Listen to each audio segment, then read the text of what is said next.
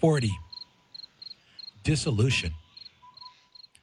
I spent the next 2 months assimilating all the new information that flooded into me after my psycho-spiritual death and rebirth.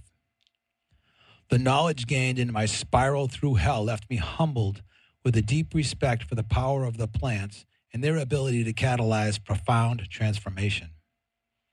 After my night of darkness, I steered clear of visionary experiences and went through my tasks at work as if moving by remote control, feeling blessed with the simple miracle of awakening each morning filled with newfound clarity and wonder. Events that I had set in motion months before loomed on my horizon, specifically my agreement with Jacques to smoke 5-MeO DMT together. The way things unfolded, an upcoming Memorial Day weekend provided the best opportunity for us to meet, a short 2 months after my crash.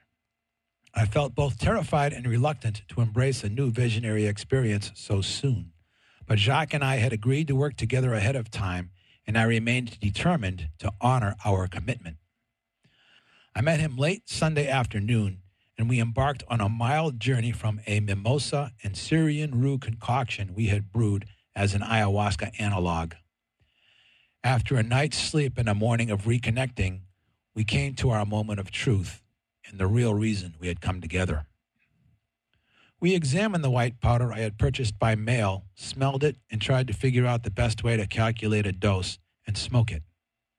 Sprinkling it over cannabis seemed like the most efficient method. Since I had purchased the 5-MeO and initiated our meeting, we decided that I would try it first. I approached my first hit with great respect and a healthy level of trepidation, evident by my sweaty palms and jittery stomach, but I tempered my fear with resolve. I had never smoked DMT, but I had experienced every imaginable LSD experience a hallucinating 20th century man could conjure, yet none of my scares or bum trips came close to the terror of my fall into hell, which now loomed heavy in my heart. After breathing deep and centering myself, I took what I thought to be a healthy bong hit of 5-MeO sprinkled over a small bed of cannabis, but I felt nothing more than a sense of heaviness. I don't know, I said to Jacques. Maybe getting something like this legally through the mail is too good to be true. I heard sometimes it takes a second hit, he said, gently encouraging me. I loaded up the bong with a little more and took a second hit. I felt more of the heaviness, but nothing more. This is bullshit, I said. I think we got ripped off. I wasn't so sure about getting this stuff through the mail. Sometimes I heard it takes a third hit, Jacques said, still not ready to give up. I looked at him and weighed things through in my mind, then said, third hit, huh? Fuck it. I dumped a much bigger pile of 5-MeO on top of the cannabis, took a solid third hit, and instantly fuzzed out and dissolved the same way I had as a kid when I hyperventilated and passed out. Oh shit, I thought, as the terror came and annihilated me. In those first moments of being swallowed and flooded by an infinite number of things, I felt my concept of the expansion and evolution of consciousness instantly confirmed before I dissolved into nothingness. I have no idea of how long I was gone. In my first glimmer of returning awareness, it came as a shock to me that I not only experienced annihilation of everything I knew by becoming both everything and nothing, but I survived it. In the midst of my receding awe and terror, I knew I had received a gift of power that I had earned by putting myself on the line by my explorations, which amounted to asking questions. I experienced death again in response to this inquiry when I dissolved, embracing the ultimate thrill. Over time, I came to understand that the speed and power of 5-MeO caught my ego off guard, and without its whole, I was able to give up my self and merge with the oneness and trust in perfection. Total surrender to a power greater than yourself is a sacrifice of self, a shift from selfishness to selflessness. Total surrender is also the essence of unconditional love. The more you let go and shut off your inner intellectual chatter, the more you receive. This is not only the key to 5-MeO, it applies to visionary experience and the learning process in general. Rationality is highly overrated. Initially, I couldn't remember much about my experience, but I had the strangest feeling when I returned. Jacques plucked a string on his guitar, bringing me back to the here and now, only it didn't feel like returning to this reality. It felt turned around, as if reality had gone and now returned to me.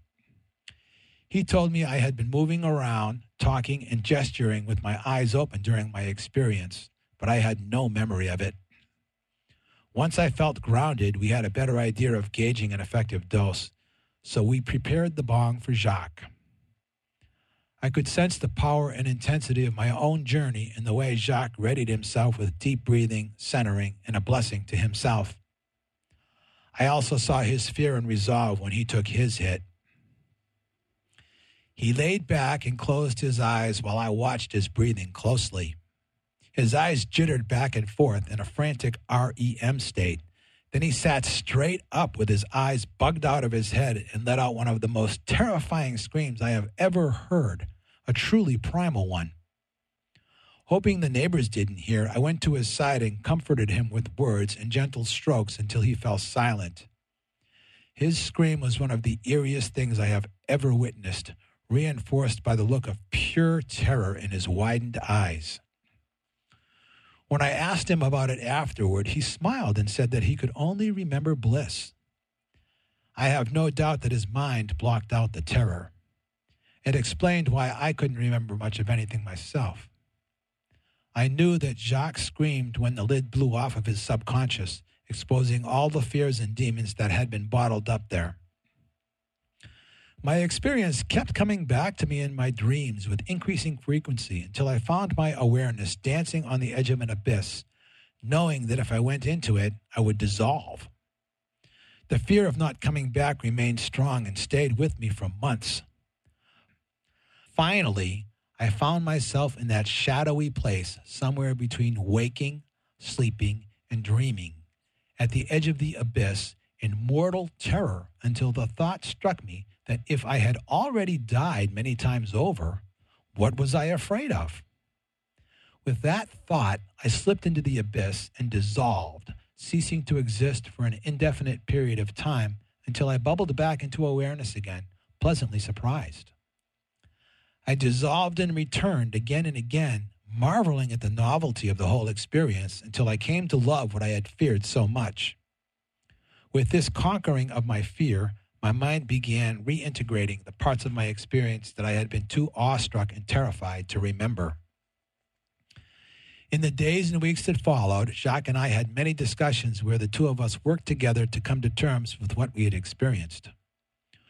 We both felt that our grasp of reality had been unhinged in a most exquisite way, and we both felt disoriented as though our former concept of ourselves had been bulldozed.